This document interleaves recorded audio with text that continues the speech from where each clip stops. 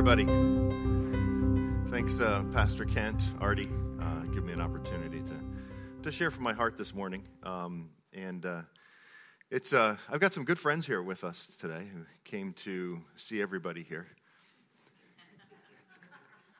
Yeah, if you know my humor, you'd laugh. So Lori Hackett is with us, and Joel Gilly, and a few of you had a chance to welcome them, but thank you for coming and welcome. So this message, this theme this morning is one in which has, for me personally, been with me for probably a couple decades, and in variations, right? And essentially, it's what I call the biblical view of pleasure.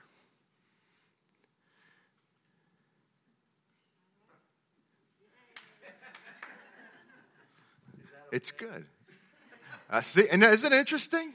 That's why I gave it time. That's why I gave space there. Isn't that interesting? You sit there going, Isn't that interesting? So anyway, Sammy, you can start off with the slides, and maybe if I don't see you clicking through, I'll give you a little. Got that, Sam? All right. So, a lot of times in our lives, people say, hey, how did you come to the Lord? How did you come to Christ? What's your testimony? And, a testimony is really a story at the end of the day. It's a journey. It's when somebody says, what's your testimony? It's kind of like, I don't know if it's an autobiography kind of way, right? We kind of share like our journey of life. I mean, I always kind of go back to the beginning of, I was born to these parents because God let me be born, God ordained me to be born, whatever term you want to use, but these are the parents. I kind of go through this whole thing of life. And if we had about 5 hours, I could probably start to share with you my testimony. But we'll go into this one area of my testimony, because this really is part of my testimony. Delighting ourselves in the Lord, a biblical view of pleasure is really part of my testimony. It's part of my journey. It's almost as if I was, to use that term, born again.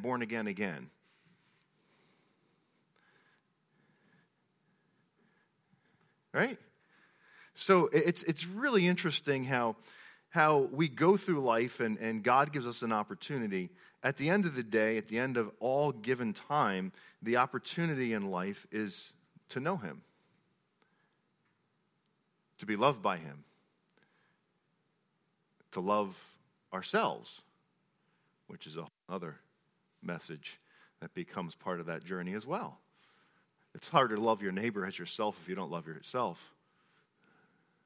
Anyway, sorry, I get off on those tangents sometimes because they go deep inside of me.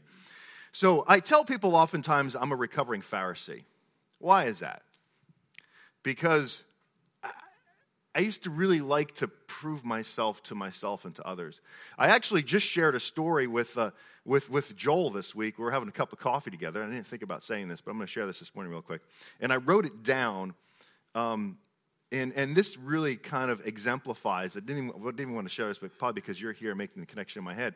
When I was in high school, I was, National Honor Society, captain of the football team. You're one of those people. Annette usually says, Marsha, from the Brady Bunch. And I was senior of the month one month, et cetera, and I was not chosen most likely to succeed. And I've never told anybody this. It just struck me this past week. So you talk about a recovering Pharisee, right? And I told Joel after I wrote it down, because I wrote it down that morning or the night before, and we just happened to be having coffee, hanging out, and I said, this is interesting. It just came up within me. So, and the person who was chosen most likely to succeed, I actually remember his name. And I don't remember people's names from high school, and it came up in that moment when I wrote it down the other night. It was like, boom. And his name is Louis DiLorenzo. And it just was kind of bizarre. I didn't look him up in the yearbook or anything, but I was just like, wow. And I never told anybody in high school this. Annette's probably hearing it from the first time. So you talk about a journey. You talk about a recovering Pharisee. I was a really good Christian when I was a senior in high school. Really good Christian. I was invited to parties, and so I would barter. I'll go to a party with you if you come to church with me. That was always my thing when I was, not through all of high school, but at least when I became a senior, I was a lot more confident in myself and able to do that. but that's just one example of how I'm a recovering Pharisee. I never told anybody I felt that way because that's not the right way to feel. How can they pick him and not me? Anyway, it ties into what we're talking about here today, the biblical view of pleasure. See, I thought that would be a way to have pleasure and happiness and joy if they were to pick me most likely to succeed. But they didn't. It's good stuff. I used to think I can work my way to gaining God's pleasure over me. And truth be told, I still have some of that in me. I'm just being honest. I do. Some of it's good. Most of it's been redeemed. But every once in a while, just like the story this week, up it comes again going, wow, I never saw that before. It never came up. I've repressed that my whole life. And you know what? God is so concerned about my joy, my happiness, my pleasure, that he allowed me to experience that this week. Not so I could tell you this morning. I didn't even plan on telling you that. But so I could have greater joy in him and delight myself in him. It's like one more little piece was just like, boop. So I could delight myself in him.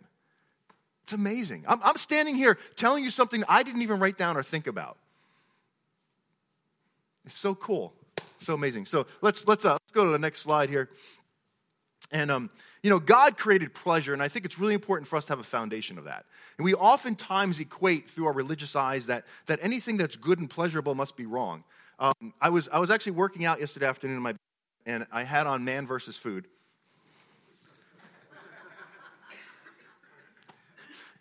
And it was the Philly episode with the big cheesesteak. And he was also at the ice cream parlor, Franklin's, the one in right near Independence Hall. It's like a block or two away. And he was having this sundae, and he said, and I was, my mind was thinking about today, and I had been studying a little bit and reading and preparing for today. And he said, this big giant sundae, this brownie volcano sundae, and he goes, it's like a sin to enjoy this or eat this.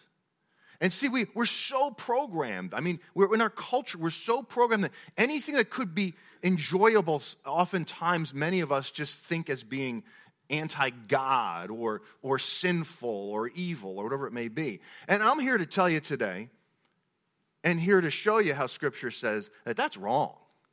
Absolutely, positively wrong. That's a wrong way of thinking. That's not how God thinks. You will show me the path of life, and in your presence is fullness of joy. At your right hand are pleasures forevermore. And we're going to go through a few verses here today. Psalm 16:11. God so much so desires for us to live lives of joy, happiness, and pleasure. He does. He designed the whole earth for that reason. Matter of fact, we'll see that in a second here. So the next slide shows us Psalms 36, 7, and 8. How precious is your unfailing love, O God. All humanity finds shelter in the shadow of your wings. You feed them from the abundance of your house, letting them drink from the river of your pleasures. God created pleasures. They're his pleasures that he says, here, partake. Enjoy. Have a life full of pleasure and have the pleasures that I have for you. God designed this place we call Earth, the universe, who knows how large it is. God designed, and sometimes I'm often challenged with the traditional thinking is God's so big, but yet sometimes I often wonder, and Tim, maybe you and I can have a conversation with a cup of coffee one day. You could appreciate this, how God is in the microscopic and the nano quantum. Right? Because we oftentimes look out there, but what about God being down here in this that we can't see in the small as well? But anyway, Tim and I will have a cup of coffee one day and talk about that. Maybe at the men's breakfast that can come up as a topic of conversation. And everyone's going, oh, 8 o'clock on a Saturday morning, you got to be kidding me. But God, if you read through Genesis and read through the first chapter, and he goes through the, day 1, day 2, day 3, day 4, there's a little phrase in there after he completes each day. And what is it? He saw that it was good. He didn't see that it was bad. He didn't see that it was even a struggle. He saw that it was good. In the whole DNA of creation itself is goodness. Why wouldn't God want and God be a God of pleasure and want us to be people of pleasure? We're created after God's own image. Matter of fact, he says that right there in creation. I'm going to make man, I'm going to make woman, and we're going to make them after our likeness. And so he creates us and designs us in his image. Luke 12:32. For it gives your Father great happiness to give you the kingdom. And what's interesting, even again from the beginning of creation, God said to man and woman, here, you take dominion over the earth. You are to be masters over this earth. And he gives them authority here in this earth. And it gives him great happiness to give you the kingdom. In Revelation 4:11, this was amazing. I never saw this before until I was reading this week. For you created everything, and it is for your pleasure that they exist and were created. For his pleasure that they exist and created. I'm going to show you something in just a second, but just to emphasize, everything was created, why? For God's pleasure. And you and me are created in his likeness, in his image. Why shouldn't we do things to have pleasure? We're violating our own creation. We're violating our design when we believe the opposite. You talk about living a frustrating life. You're trying to do something different. It's when I was a kid, I'm sure there was a time I was obsessed with hammering nails into the stringer of the basement steps. And there was a couple nails in there, and I would always, like, when no one was around, kind of hammer another one because I knew there was a limit to how many there should probably be in there. But I kept adding to it. And it's just an image in my head I've always had my whole life. And I'm sure I used a hammer on a screw at that age. And I'm sure I pounded it as hard as I could, but it probably was, if I was really trying to fasten something, it'd be a very frustrating act, right? So when a hammer's not made for a screw, it's made for a nail. A screwdriver's not made for a nail, it's made for a screw. And when we start to think that we're made to live lives that have nothing to do with pleasure, that's messed up, folks. It's absolutely messed up. So here's the one thing I never saw before. Ready? This is cool. I'm going to go back to Revelation 4. And I'm going to read just a couple, actually just verse 8. And if you got your Bibles in front of you, you could do that. It's not up here. So, in Revelation 4, this is John's revelation of what he sees in heaven, right? This is John. It's a revelation given to the Apostle John. And he says, each of these living beings had 6 wings. And their wings were covered all over with eyes, inside and out. It's pretty crazy if you start to imagine what that looks like. I'm not an artist. I can just get a little bit of my imagination there. But day after day, night after night, they keep on saying, holy, holy, holy is the Lord God Almighty, the one who always was, who is, and who is still to come.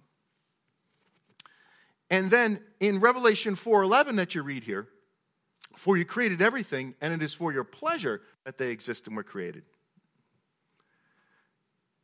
These aren't the creatures with the eyes in and outside of the wings and the 6 wings saying this. These are the elders.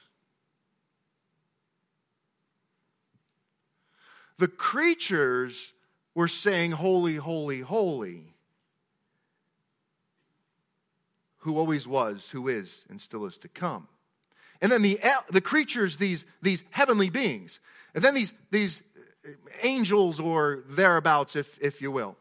And then the elders created mankind, says this. These beings with the wings and the eyes have no reference point.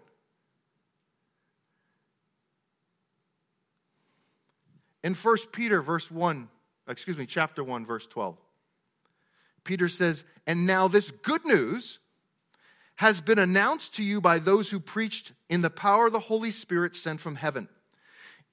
It is also wonderful," good news is wonderful, "that even the angels are eagerly watching these things. Even the angels seek to understand these things."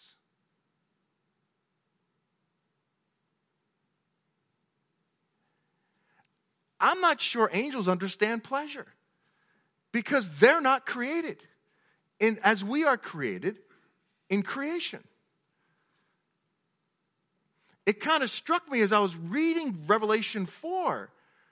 The angels say, "Holy, holy, holy." And the elders talk about, you created everything and it's created for your pleasure. And I was like, wow. I never saw that before. That's kind of interesting. That makes me go, just a bit.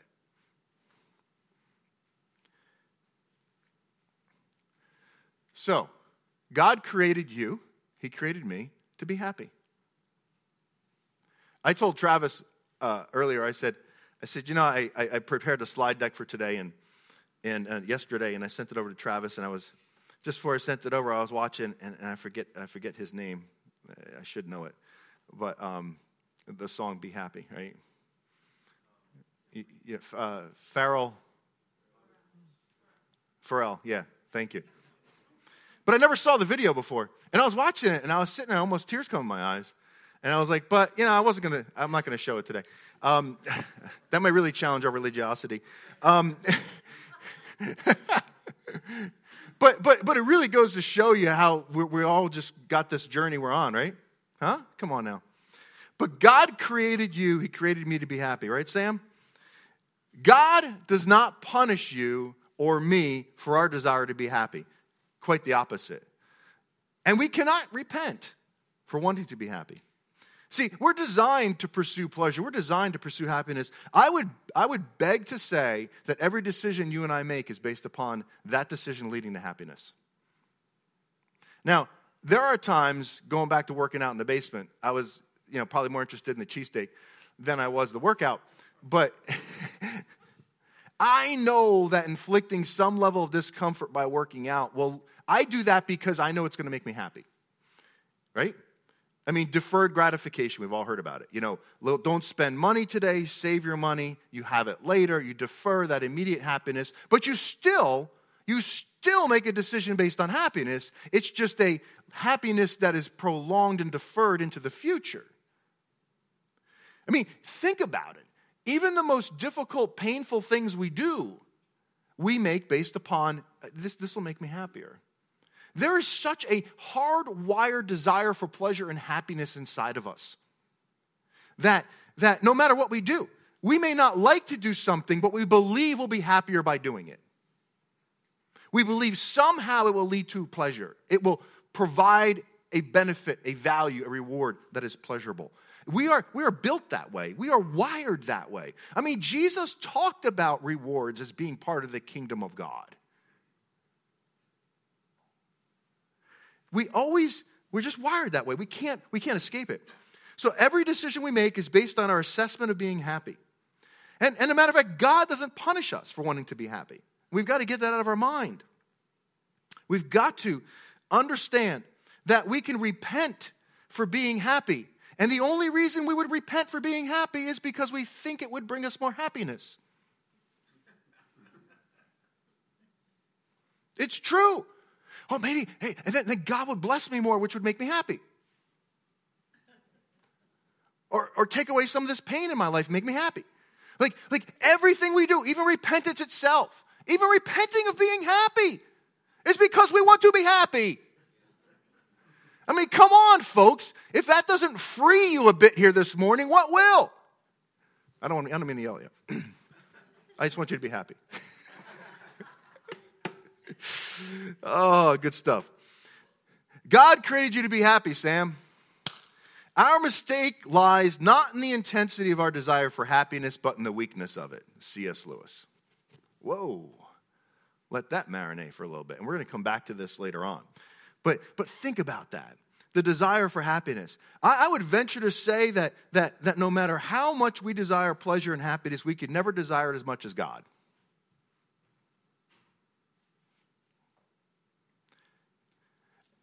If he created creation for his pleasure, at the root of the Big Bang, or whatever you want to call it, right? Because there could have been an explosion. There could have been, God could have, we would measure that as an explosion pretty much, wouldn't we? Right? I often thought about that. Tim, another coffee conversation. But imagine God going, boom, I'm creating light, I'm creating darkness, I'm creating heaven, I'm creating earth, I'm creating land, I'm creating sea. At the very source of that energy is what? He wants to be pleased. The power of his desire for pleasure. So C.S. Lewis is not off here, folks. He is you have to understand, our desire for happiness and pleasure is not, it's because it's too weak. That's our problem. Wow. We're going to come back to that later. Remember, you're created in his image. Ephesians chapter 1, verse 5.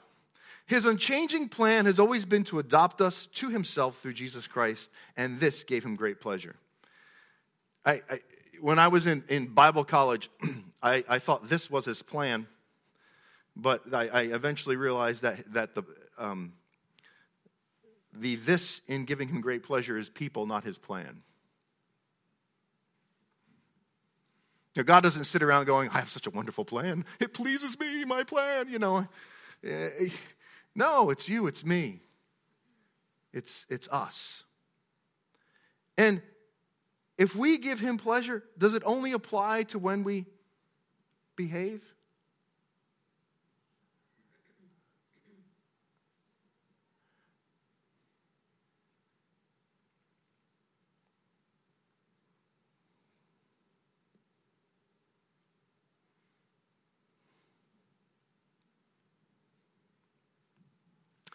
God commands us to delight ourselves in the Lord, and he'll give us the desires of his heart. He commands us to seek after these pleasures that are found in him and that are him.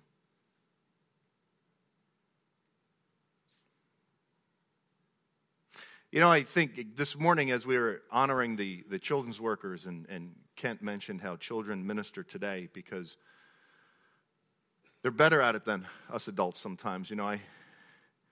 I don't know, I think Lori and I sit on one or two boards together, and I think I said it to you, I said it a few times this week as I repeat this refrain over and over again, on the Allentown School Board, it's not the kids that bother me at all, it's the adults that are the problem. Us adults is usually because I'm one of them. And, when Jesus called people stiff-necked people, it wasn't when they were having a wedding celebration at Cana. Anyway.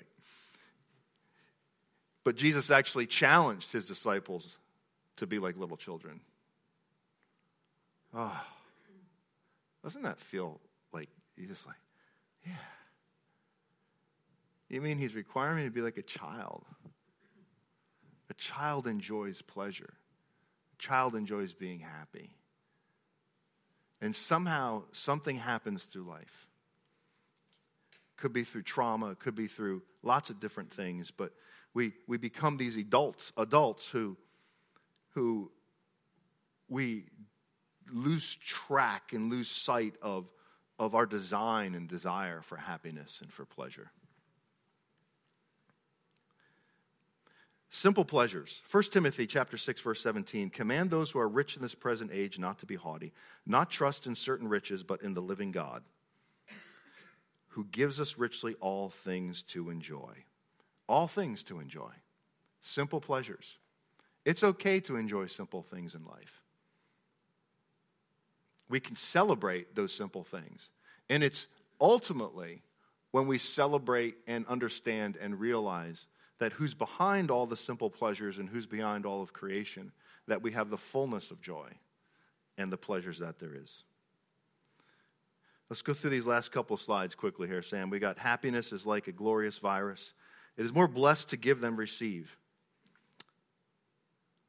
Even giving is based on us being blessed and receiving pleasure, receiving something back. It's amazing. It just really is. He commands us to seek after these pleasures and the pleasures that are found in him. Jesus himself taught us how to really receive those pleasures in how he lived his life here on earth. Yes, did he not? And this is, we can get it, I'm going to park this because this could really open up a whole nother can. But in terms of Christ, who, we're not Christ, if you haven't figured that out yet. And yet sometimes we try to be, even in providing the redemption of all mankind. The Messiah complex, right? But Christ, even in simple pleasures, he did those things. He lived life. I mean, you read especially Luke's gospel, the earthiness and the reality of what was happening among mankind, and Jesus was in the middle of all that all the time.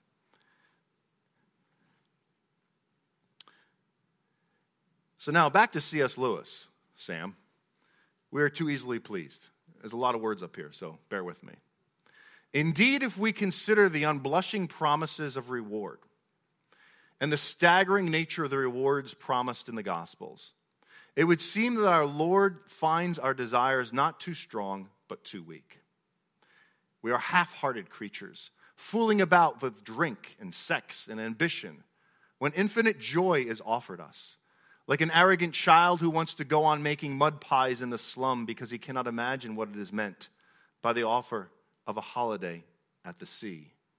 We are far too easily pleased. The reason why we desire joy and why we make decisions based upon happiness is because the ultimate joy and the ultimate happiness is found in Christ himself. Delight yourself in the Lord, and he will grant you the desires of your heart. It is the pleasure principle and the biblical view of pleasure is so wired within us.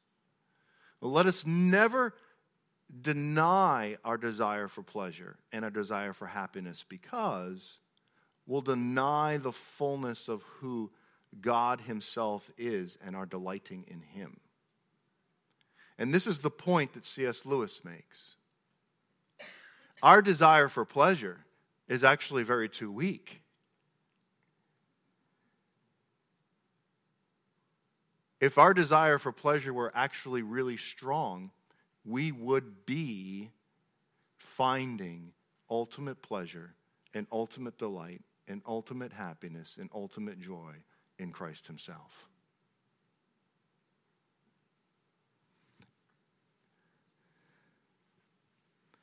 Why do we settle for less than full joy, full happiness? And we'll close with this. We make God happy. You make God happy. Kent mentioned this a couple weeks ago as well. The chief end of mankind is to glorify God and enjoy him forever. The chief end of mankind is to glorify God by enjoying him forever. We make God most happy when we enjoy him.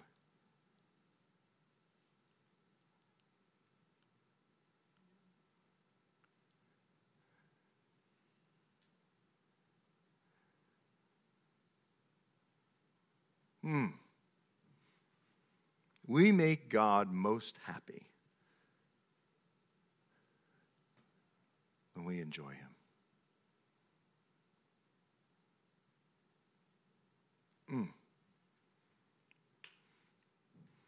Teach us, Holy Spirit. Empower us. to turn up the pleasure drive in our lives to the ultimate joy and pleasure. May you, Jesus, reveal yourself here among us today in such a way that our delight increases exponentially.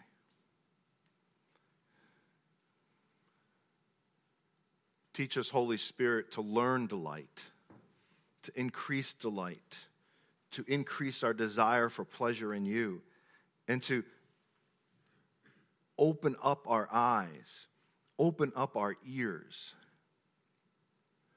open up all of us to see, to hear who you really are and the fullness of who you are, and delight in you, and take pleasure in you, and enjoy you.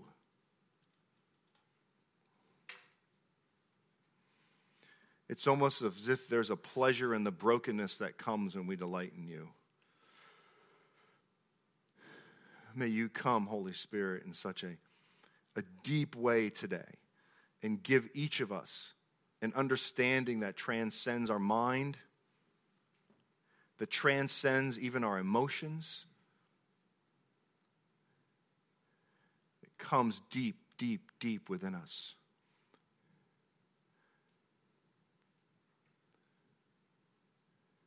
May we receive who you are and walk our ways of being designed after you, in desiring you and desiring you as our ultimate pleasure in our lives.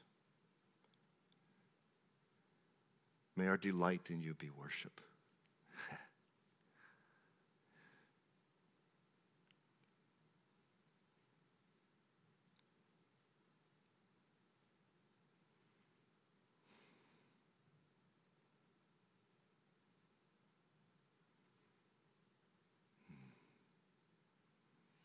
Reveal to us all the different aspects of you, Jesus. All the different facets, the sparkling riches and glory who you are. Wow. May there be delight and joy and pleasure released in you and through you to us today as we worship you.